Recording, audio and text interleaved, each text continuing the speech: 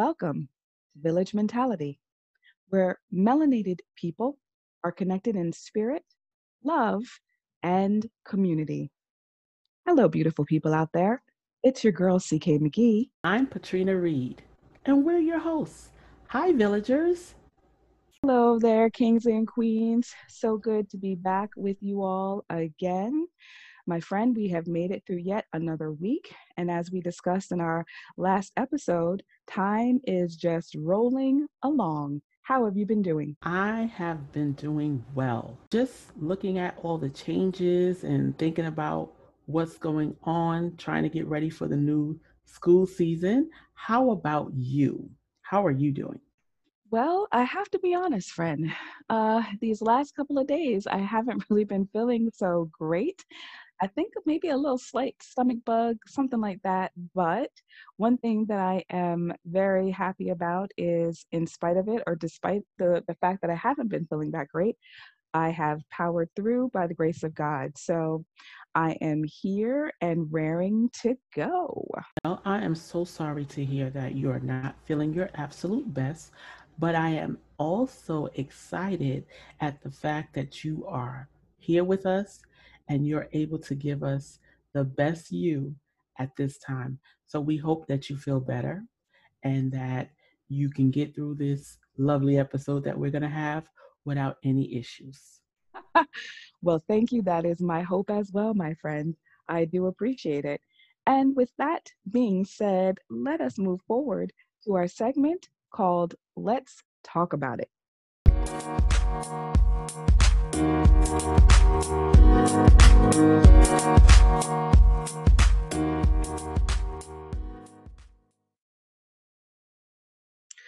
Okay, so my friend, have you heard? Our own governor, Andrew Cuomo, from here in the great state of New York. He was just recently named the new chairman of the NGA, which is the National Governors Association, and it was by unanimous decision. Did you hear that? I did hear about it. Matter of fact, this is one of the lovely videos that you had sent me to remind me that he was appointed. But yes, I had heard about it prior to you sending me the video, and I am so excited for him. He looked so happy to get that position. Yes, and very well deserved. I mean, we know from watching his daily briefings and seeing really just how widespread it was. In other words, that people had accessibility to look at them from across the country. We had an opportunity to hear from several people how impacted they were in a positive way, to hear his briefings and how they brought some, sense of calm to them despite all of the madness that was going on. And let me also just mention that his vice chair is Governor Hutchinson from the state of Arkansas. So Governor Cuomo is replacing Governor Hogan from Maryland. So congratulations to him. The video that you're talking about, there were 3 points, my friend, that he wanted to bring to our attention that the NGA would be focusing on. So, at first, he started off by saying that their agenda for this coming year will not be a question of discretion, but rather the dictation of reality. He said their agenda is America's recovery and revival. What do you think about that? He is a forward thinking person. And so to see him in his glory, so to speak, and at his best with understanding that it's not about what happened, but it's about how to move forward, that was definitely exciting for me. Absolutely. That is totally correct. It's exactly the way I felt about it. So let's talk about the 3 points that he mentioned. He said, first, they want to manage COVID 19 until a vaccine is developed. And he stated that the federal government will need to work with the NGA in partnership to that end. He also said the next step is to deal with the undeniable consequences and effects that COVID-19 had on the economy, the damage that it was done, because it was definitely felt all across the country, and also to pay attention to critical healthcare needs that have been exposed and highlighted by this pandemic. And he rounded out that agenda by saying that they want to build a new relationship between the state and federal government. He said that the last 6 months have shown what the states are capable of doing, and that it is time to reformulate and redefine the federal partnership. What do you think about that? I thought those were great points to focus on. Of course, we know that COVID is far from over. We also have to step up and make decisions, and not all of the governors were on the same page, but at least the ones that was working, closely with Governor Cuomo was able to establish a standard so that we could live through this pandemic, and then to create a partnership with the federal government is necessary because funding comes from the federal government. They don't have a partnership, then they will not be able to get the things done that the states need. So I really appreciated the fact that he was, again, forward thinking in his intent and what they're going to do. Yeah, very, very, very much, agree with everything that you said. And as you were speaking, I was just replaying in my mind again that he was unanimously voted in to this position. So that means that every governor in all 50 states voted him into this position. And, when you think about the fact that these different states had different approaches, or you had some that took the severity of this virus up a lot more seriously than others. It is amazing that they did that, don't you think? Yes, and it's wonderful because whether they like what happened or not, they realize that, again, he set the standard. Majority of the world Yep. was watching him as he took control over the pandemic for the state of New York. He asserted his expertise. He included and invited all those who he needed to include and invite, and he then offered help to others. So if you don't have a leader that's willing to do all of those things, then you really don't want that person as a leader. So that's the reason why that unanimous vote was done. I mean, it was no choice. He has shown his ability. Yeah, and I mean, not just from an administrative point of view, but also just to show how he cares about the people.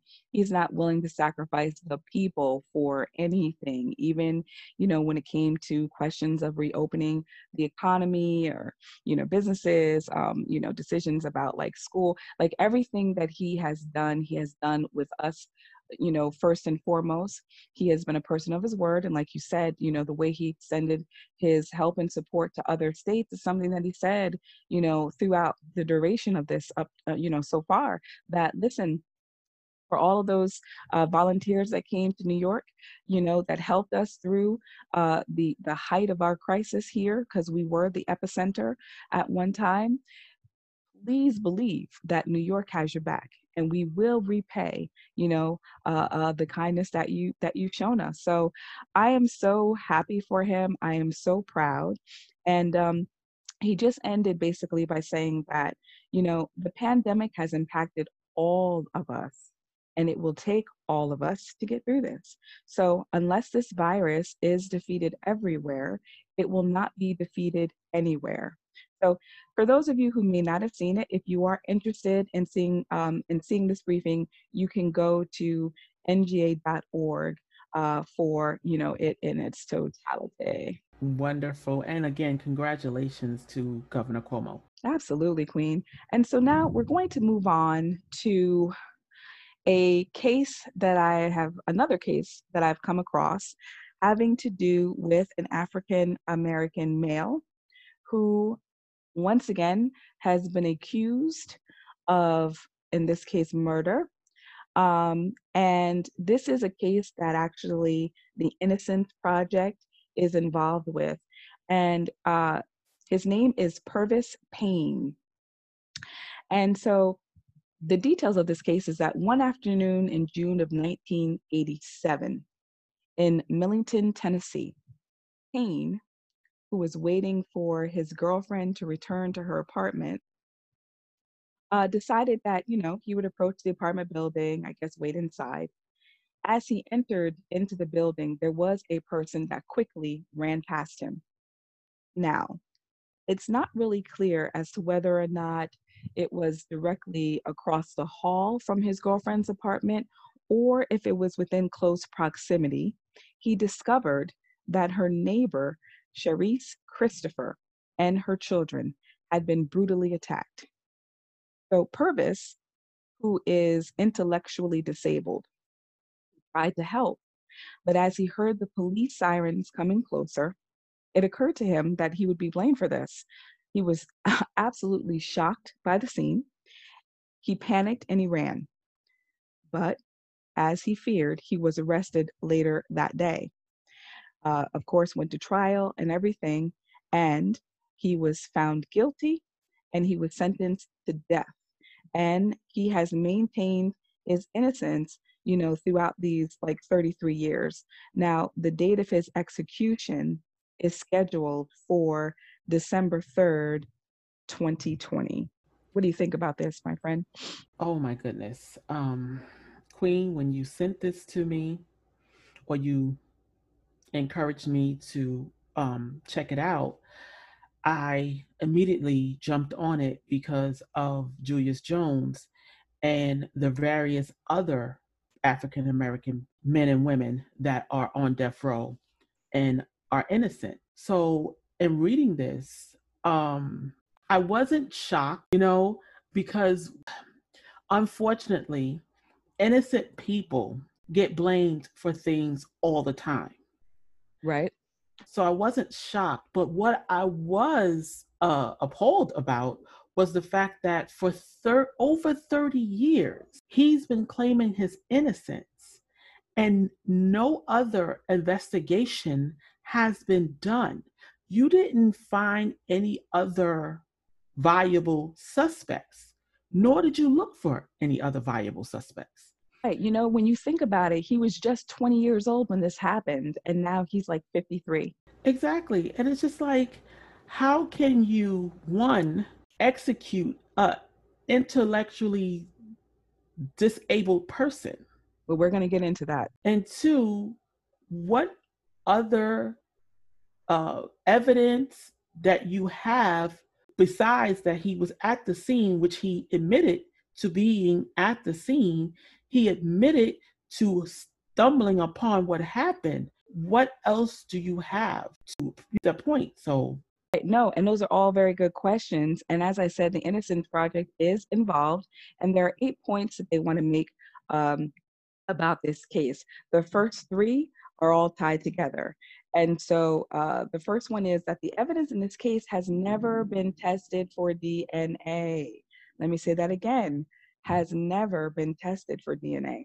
Number two, the Shelby County District Attorney, Amy Weirich, she's actually opposing DNA testing in this case. And third, there is a history of this particular DA's office standing in the way of DNA testing when there is a question of innocence.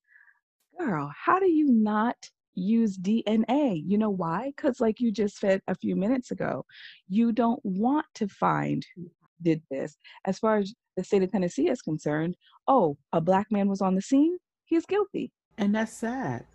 I mean, we know that DNA back in 1987 wasn't a DNA testing back in 1987 wasn't as viable as it is today, but there still was DNA there. There was a murder that took place. Some blood was found, right? Absolutely. Absolutely. So there was some DNA. Yeah, and it's never been tested, and any attempt to get it tested has been blocked. Now, let me go on with the other points. Purvis Payne, first of all, had no motive. And as we have both mentioned, he lives with an intellectual disability. He's described by those who know him as kind and respectful. Now, the next thing is that prosecution used racial stereotypes to portray him as a Black man who was hypersexual and who was also a violent drug user. And guess what? He attacked a white woman. So, in addition to that information, I read that Shelby County is among 25 counties with the most recorded lynchings between 1877 and 1950 in the United States. And 300 Black people accused of murdering white people have been executed since 1976, 14 times higher than the number of white people killing white people. This is amazing. Why? What are you trying to hide? Why blocking the DNA? What is it benefiting you? Why would you want to do that? Why wouldn't you want to bring the person who committed this murder to justice? It doesn't matter if the person is Black, brown, purple, orange. It doesn't matter. What matters is this woman and her children were murdered. And so you have evidence that could exonerate one man and put the right person behind bars, but you choose to stop it. You block that from happening, and you Absolutely. and that's supposed to be justice for whom? And certainly not for us. And that's the whole problem. That's the whole problem. That they continue to use racial stereotypes to contribute to wrongful convictions and sentencing. Anything that you can do to make it appear that a Black man is a threat to, white people, to society. These are the lengths that they go to in order to either incarcerate or execute. And they're not about seeking justice. Justice is not at the center of this at all. Racism is.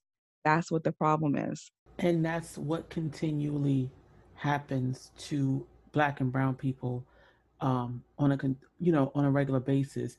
And the sad thing about it is, what about this woman and her children's family? What about the fact that, yes, I know she was a white woman and her family is probably okay with the fact that this Black man got caught for it because, they made it seem like he did it. But really, is that really justice for them? No, actually, it's not. And people are not thinking about that. You're right. Like, if we're going to do things, let's take color out of it and let's look at the reality.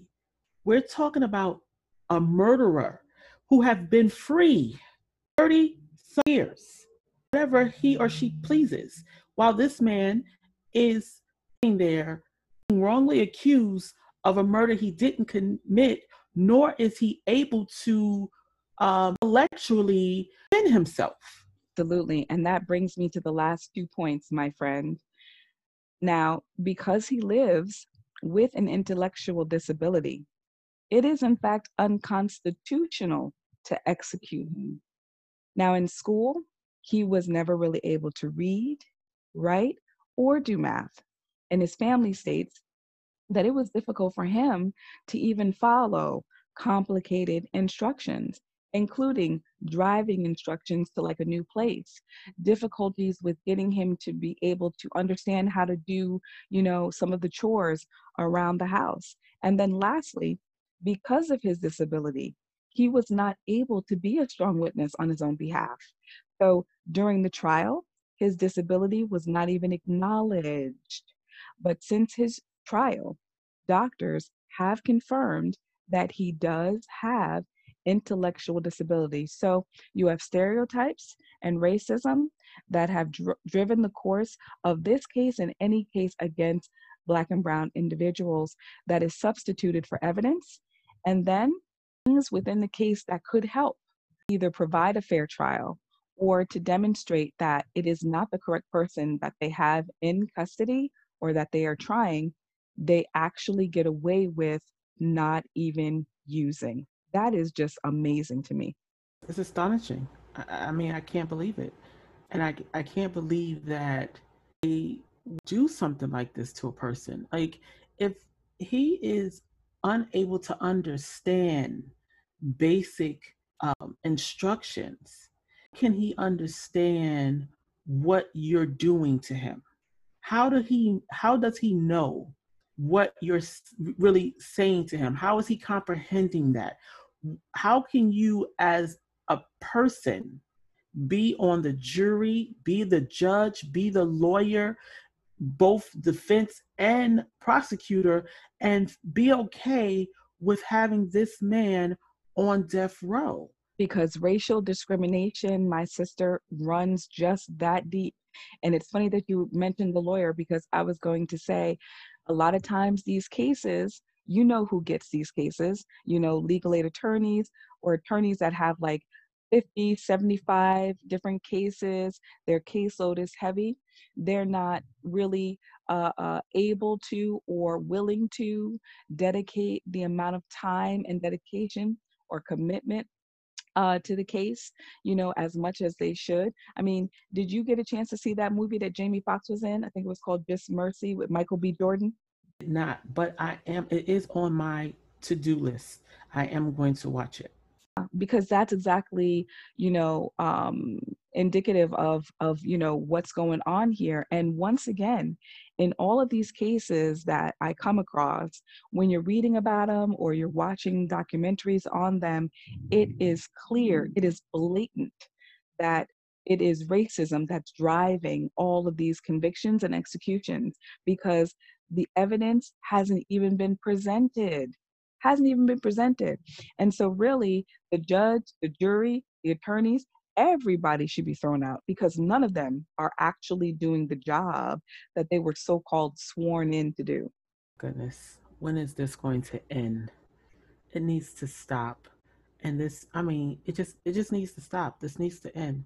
I tell you, I'm no attorney, but all I can do in my position, little that it is to bring awareness and to hope that in bringing the awareness that we can all, find a way to support, sign petitions, talk about it on our different platforms, bring it to light so that we can, force the issue because you're right, there's no way it can't keep going this way, but it's already been going this way for a long time. How many cases do you hear about where finally, an African American man has been exonerated and he has spent the last like 30 something years in jail?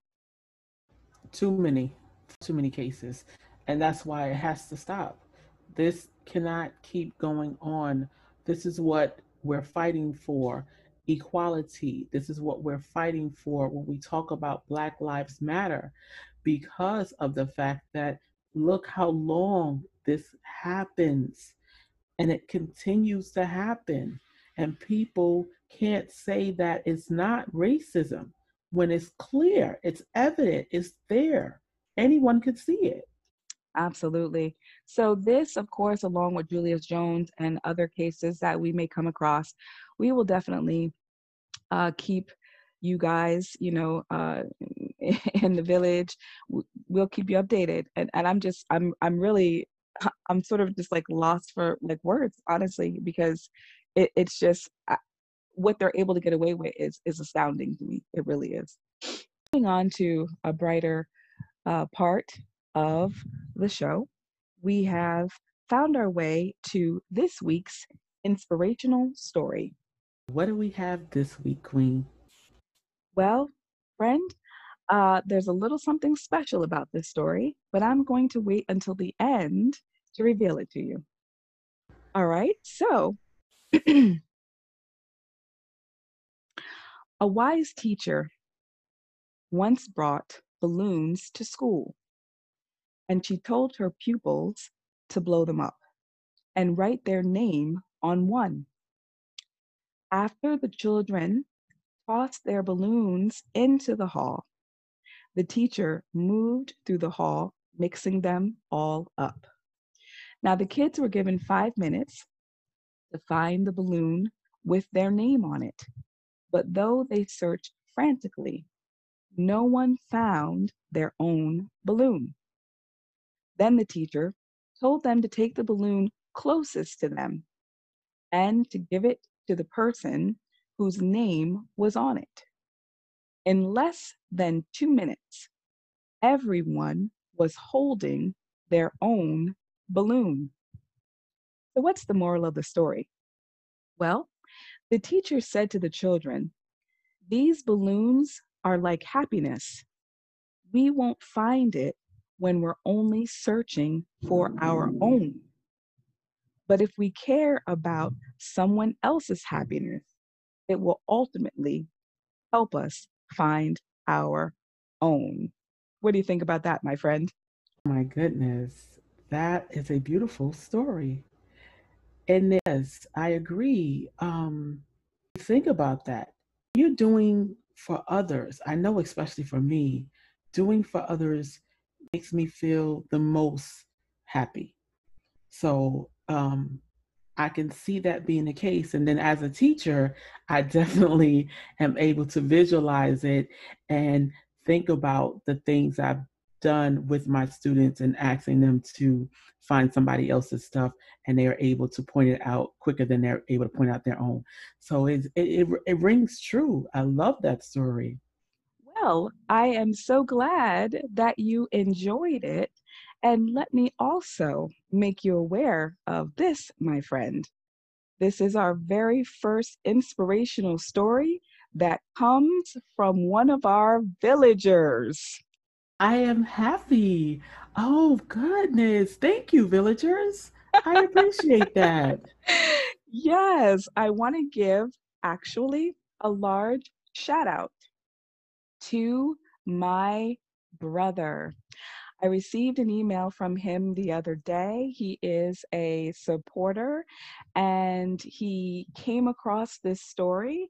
And at the top of the email, it said, as I read this story, I thought about your show, your podcast, and he wanted to share it. And I said, "Oh my God, look, he's demonstrating, village mentality." And it made me feel excited. Sometimes all you just need is one person. So I wanted to, I kept that under wraps because I wanted to surprise you with that. That was a beautiful surprise. Thank you so much, Villager. Thank you, King, for sending that in to us. We definitely appreciate it and enjoyed it. Absolutely. So, as we continue on this high, we have come to the portion of the show that I have come to love, and that is our song for the week. So, my friend, please tell us what musical gem you have up your sleeve this week. As always, I love your introductions. And this week was a collaboration. Me and my queen sister here decided that we needed to find a song that cherished the joy and love of children in a different way. So we went back in the archives and we thought of our dear queen sister who is no longer here, Whitney Houston. And when we thought about the things that she's done, the greatest love of all was the song that we chose for this week. So I want us to sit back, relax, and enjoy Whitney Houston's greatest love of all. And when we come back, we'll get into today's topic.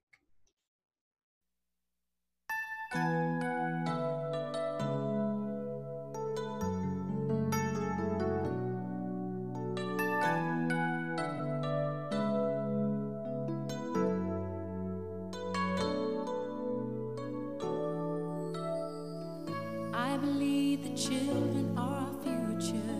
Teach them well and let them lead the way. Show them all the beauty they possess inside. Give them a sense of pride to make it easier. Let the children's laughter remind us how we used to be. Everybody's searching for a hero. People need someone to look up to. I never found anyone who fulfilled my needs.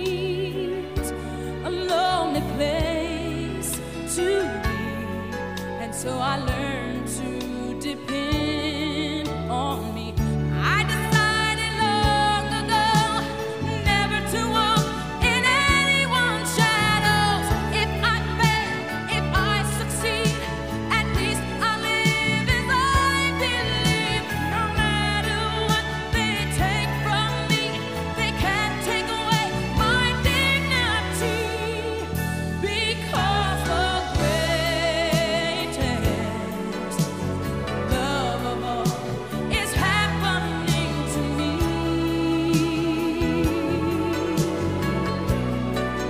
I found the greatest love of all inside of me.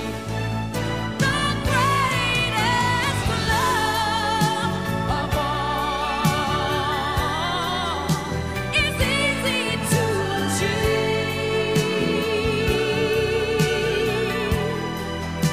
Learning to love yourself, it is the greatest love of all.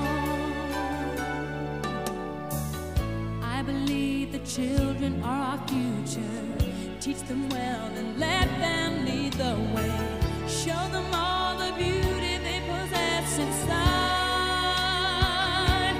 Give them a sense of pride to make it easier. Let the children's laughter remind us how we used to be. I decided long ago never to walk in anyone's shadows. If I fail, if I succeed, at least I live as I believe. No matter what they take from me, they can't take away my dignity. Because the greatest love of all is happening to me.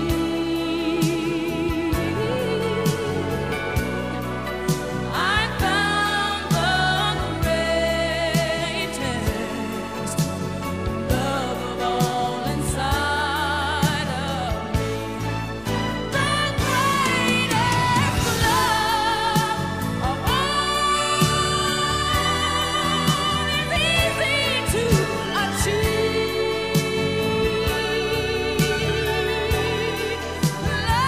Learning to love yourself is the greatest love of all.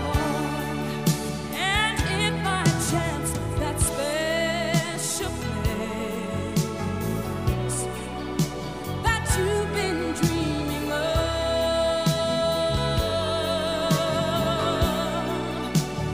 leads you to a lonely place, find your strength in love.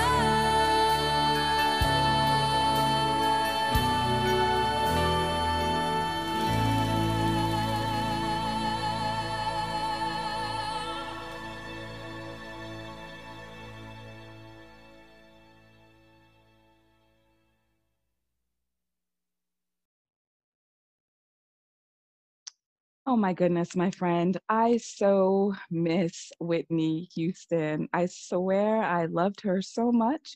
And I can remember hearing hearing the song and watching the video and really, feeling as a kid, how can you not know and that you're not loved? And the thing about it is she is correct when she's saying that, the children are our future. And so, we do have to do whatever we can to teach them well and let them lead the way. And in a lot of instances, that's exactly what's going on today. So this was definitely a fitting song for this episode. Yes, ma'am. You did a great job at reminding me. And so about the song, I appreciate you helping me with my musical jukebox this week. And yes, Whitney Houston was one of the greatest.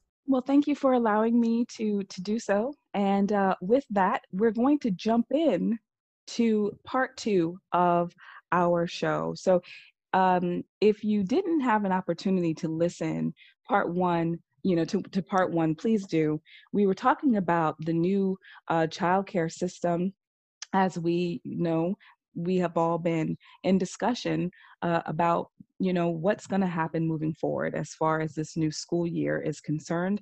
And although we know that there are some states in our country where students have returned to school, unfortunately we see that there have been some complications. There have been those that have tested positive along with other teachers for COVID-19. And so here in New York, which is the state we're in and where we know most about, that conversation is happening. And last week, my friend, we were talking about the daycare slash pre-K reopening standards and guidelines, and you were talking to us about that. And the other part of that question that I posed to you last week had to do with your experience now as a mother with a son who's in school, and what it was like as far as remote learning. So can you talk to us a little bit about that this week? Sure. When COVID began and schools were closed, my son's school had already started implementing remote learning. So they started a week before regular public schools started. He's in a charter school. And in the beginning, we found it to be challenging because of technical issues, because of miscommunication, and as far as the clarity of which the assignments were given and where they should be submitted and things of that nature. So we did find that it was challenging in the beginning. However, his school did a great job at communicating with parents and having Zoom conference calls and different things to address what we were experiencing and then help us to implement things that we could do to make it easier. So, with them implementing the necessary changes and helping us to navigate through the different screens and the slides and different things that had to be done as far as assignments are concerned, my son was then able to excel much better once we were able to iron out those kinks. That is definitely great to hear. And the fact that they, had, sort of like a week head start, and were able to work through some of the kinks that you mentioned, the technical issues, and also with submitting assignments. Would you say that it was key that the school communicated with the parents in terms of, the success and the progress of it? Absolutely, because in the beginning, we wasn't getting any communication. So we didn't know what was required, so to speak. We didn't know how they were doing things per se. They were still trying to figure it out. At one point, it was okay, submit assignment in this particular location. Then it was like, oh no, that we're not going to use that any longer. Let's submit assignments here. So yes, it was imperative to the success of his school year and all of the children's school year. For the remote learning in and of itself, my friend, would you say that it had a positive or negative impact on your son as a student? I feel like it had an overall positive impact on him. And that's because he was able to recognize for himself that he could do more than he was doing while he was in school and in an in-person session. So because of the accountability, because of the things that he had to do on his own and relying on himself, he was able to see that with hard work, perseverance, he could do the absolute best without being in front of a teacher all the time. Well, that's really great. And the reason why I asked that question is because there were students that were asked, that have been asked over, the duration of time that we've been dealing with this. And a lot of them have said that they have, excelled, that they feel like they have become stronger as a student as a result of having to take accountability, to practice time management. To take responsibility for organizing themselves. And as you mentioned earlier, in submitting their assignments.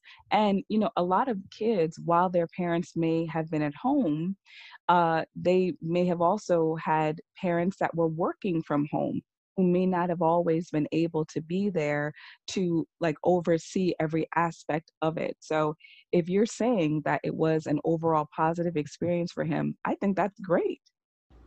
Yes, it was really great to see, not just um, for him, but it was great for me too. Like we were able to partner together and work out the kinks that needed to be worked out, and so it was a beautiful collaboration between all.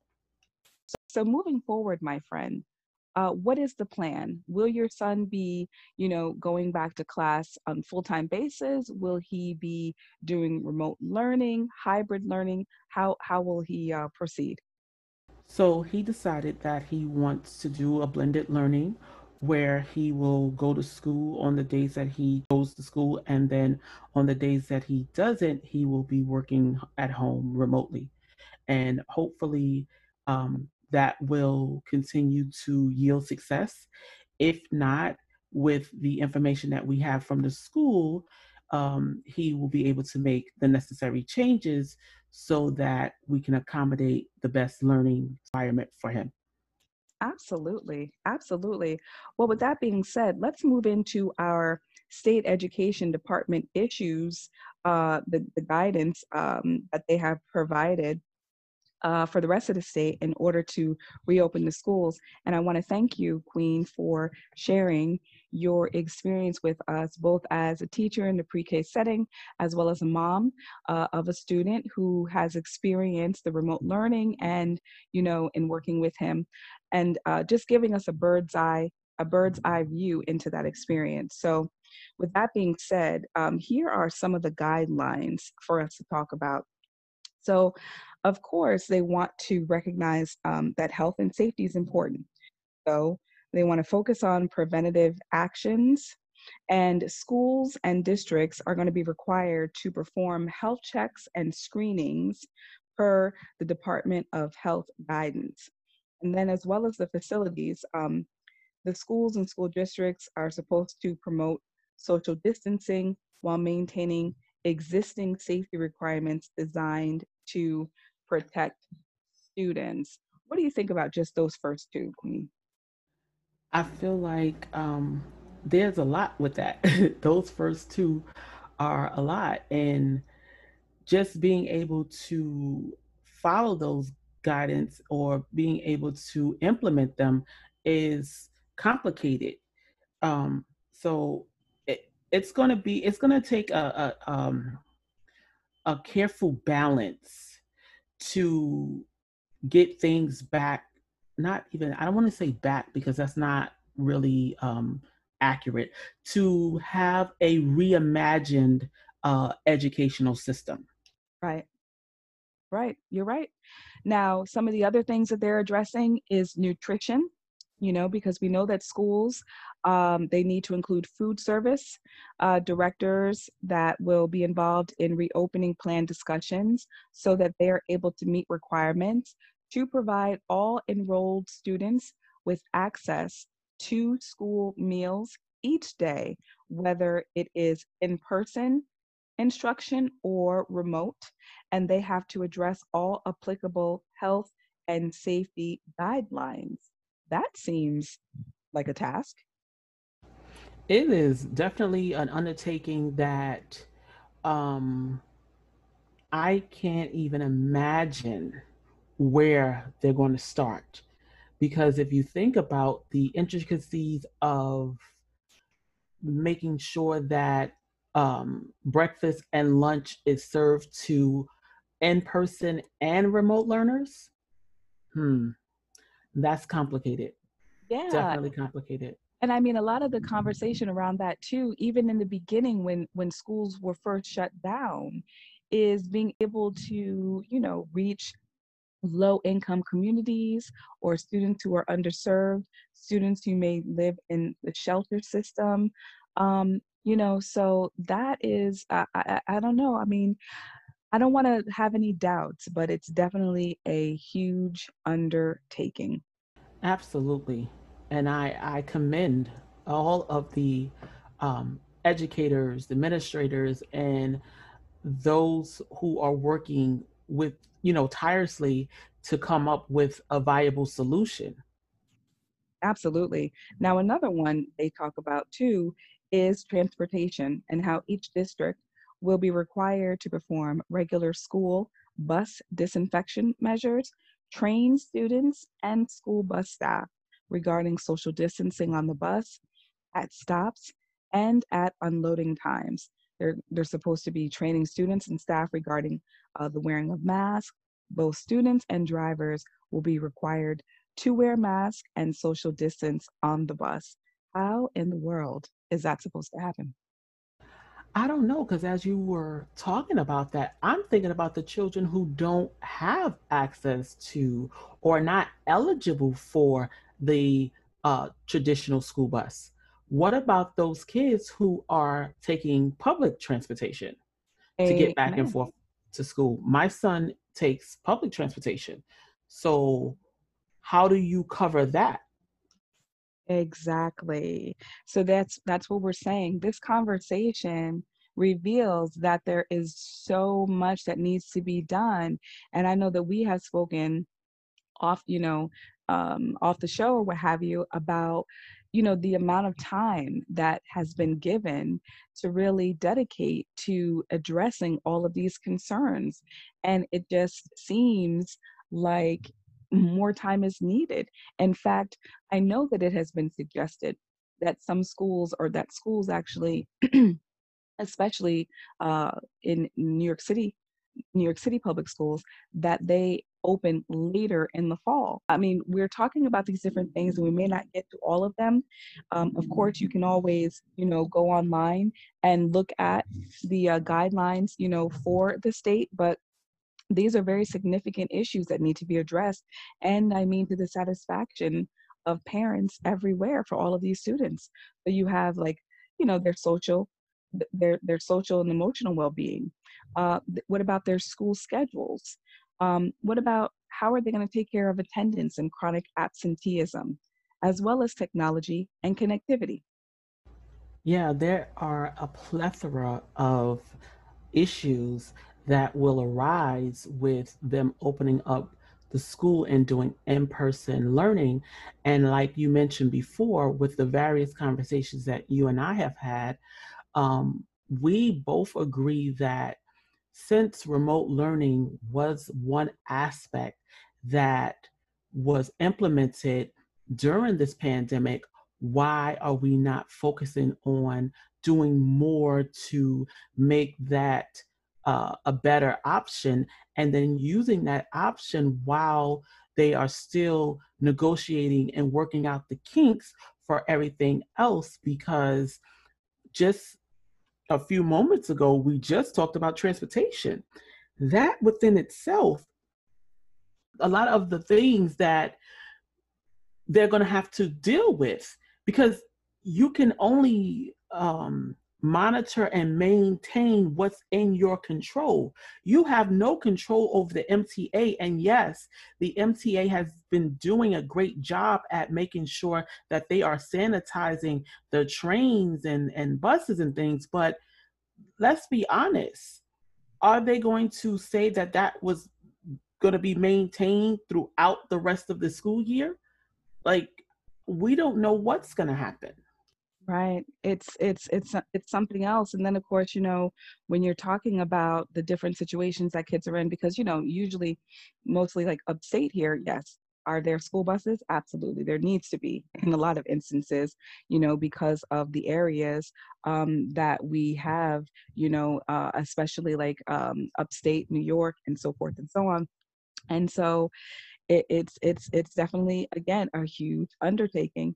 And when you're talking about technology and connectivity, this is sort of like a question of equity, because how are they able to guarantee adequate access to a computing device and high speed broadband, which is essential for educational, instruction? Exactly. And again, that is something that is out of their control. Even if they provide the devices, if the household does not have access to, not just having access to the internet, but having quality access. Because to be honest, although we have a fairly decent running internet, as far as access is concerned, there were technical problems because a lot of children are now on the internet at the same time using this, using similar broadbands and similar companies that offer the service. So it was an overload at one point. Right. Absolutely. And I mean, the mayor, in some of the briefings that I've heard, Mayor de Blasio, he's made it seem as though it'll just be seamless. It'll just be one, two, three. If you have any issues, we'll take care of it. If your device breaks down, we'll replace it. And he makes it sound like it's so easy, but I don't know. It's not that easy. Let's just focus on the children that live in shelters. They don't have permanent addresses. They have to be more diligent about receiving their device, hoping that someone don't steal it or that it never reaches them. And then once they get the device, now they have to find a way to replace it if it breaks or it gets damaged.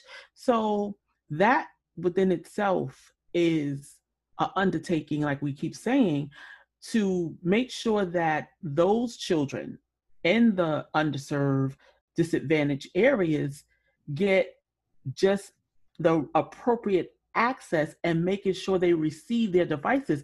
There has been several reports done regarding parents waiting for weeks to get access to the free devices that the Department of Education said they was going to give them.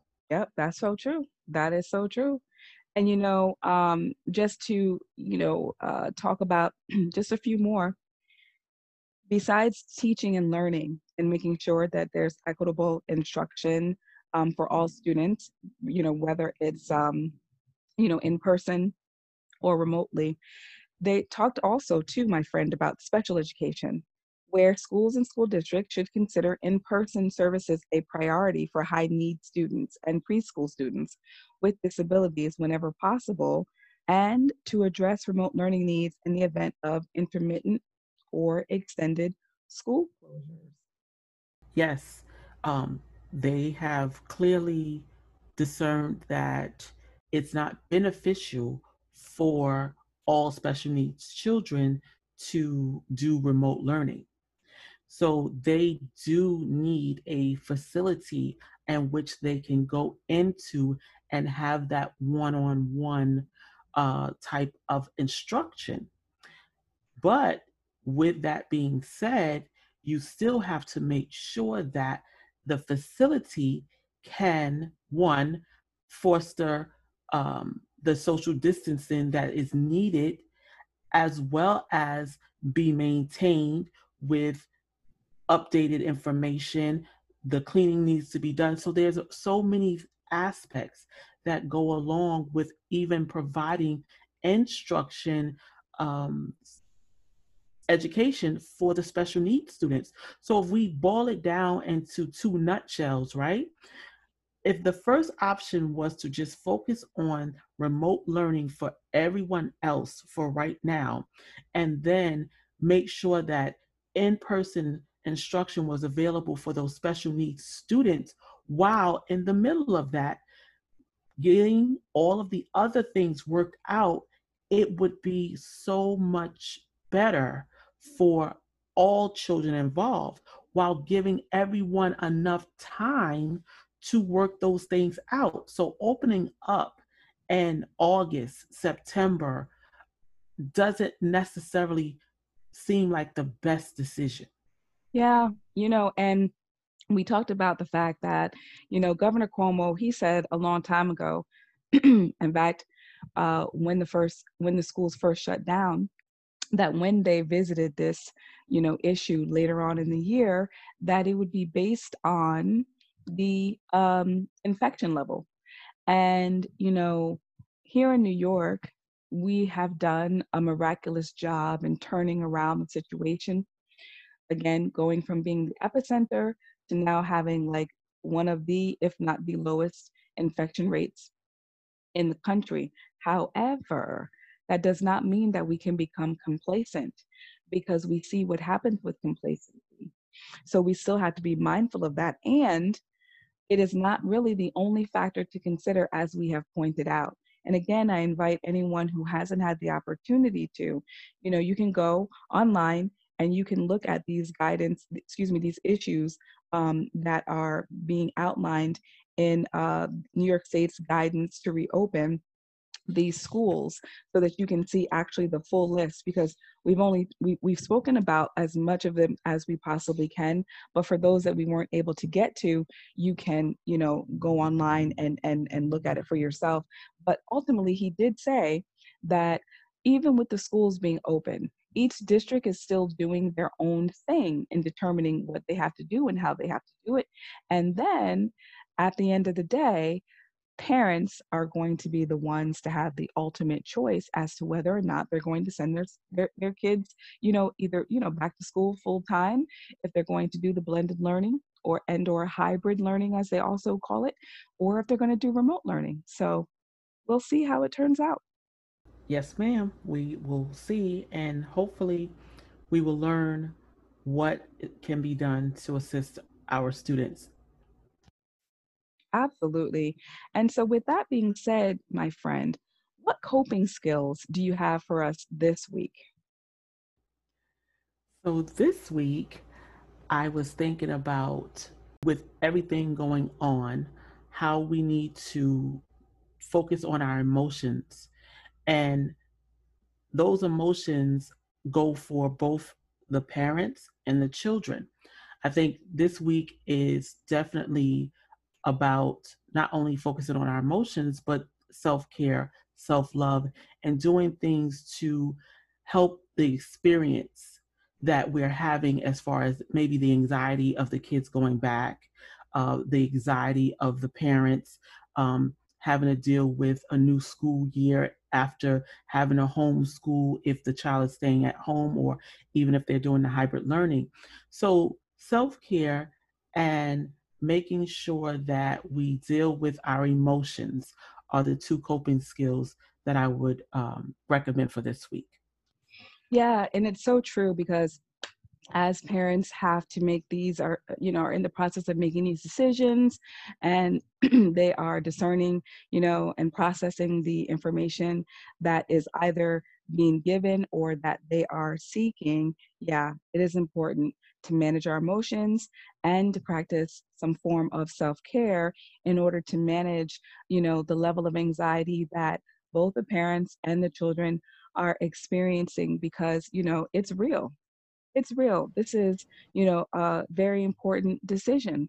At the end of it all, we still want to, yes, we want our children to be educated, but we also have to be conscious of, their health and keeping them safe. This is a public safety issue for all of us. And so, we thank you for those coping skills, and we pray that, everyone will be able to make the best decisions for their children moving forward. And obviously, this is a conversation that will continue in episodes to come.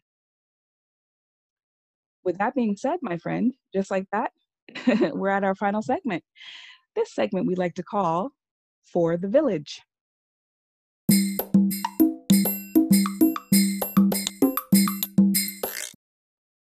Now, my friend, what example of village mentality do you have for us this week? So this week, I found a wonderful story about a mysterious mom in Maryland. And this mysterious mom has been making lunches for everyone to take free of charge. She put out a table, she dressed it up, and she made brown bag lunches with healthy snacks and items for people to eat. And she puts them out every day between the hours of 11:30 a.m., and 1:30 p.m. And she is not charging. We don't know who she is, what her name is. We just know that there's a table there, and for anyone in that neighborhood who wants to partake, they can.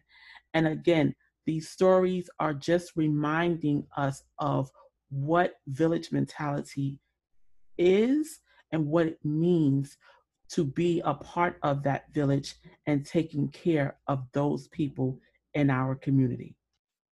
Outstanding. Outstanding. I love hearing it. I really do. And God bless this Maryland mom who, in her anonymity is still doing the work that she does for the sake of the community, providing free lunches every single day without fail from 11:30 to 1:30. That is incredible. Just setting up a table and then, allowing or at least giving opportunity for those, who are near to be fed. And, we have talked before a lot about food insecurity. And so we're so thankful for those angels really that are out there that, step outside themselves once again, as this Maryland mom has, and she demonstrates village mentality by using her strength and operating in her lane, in her ministry to feed her community. So thank you so much, my friend, for that story. That's beautiful. You're always welcome, Queen. And for our kings and queens out there, our villagers out there who are listening, please let us know if you have a story or if you have witnessed an example of village mentality. We would love to hear from you. Please send your stories to our email address, which is villagementality20vision@gmail.com.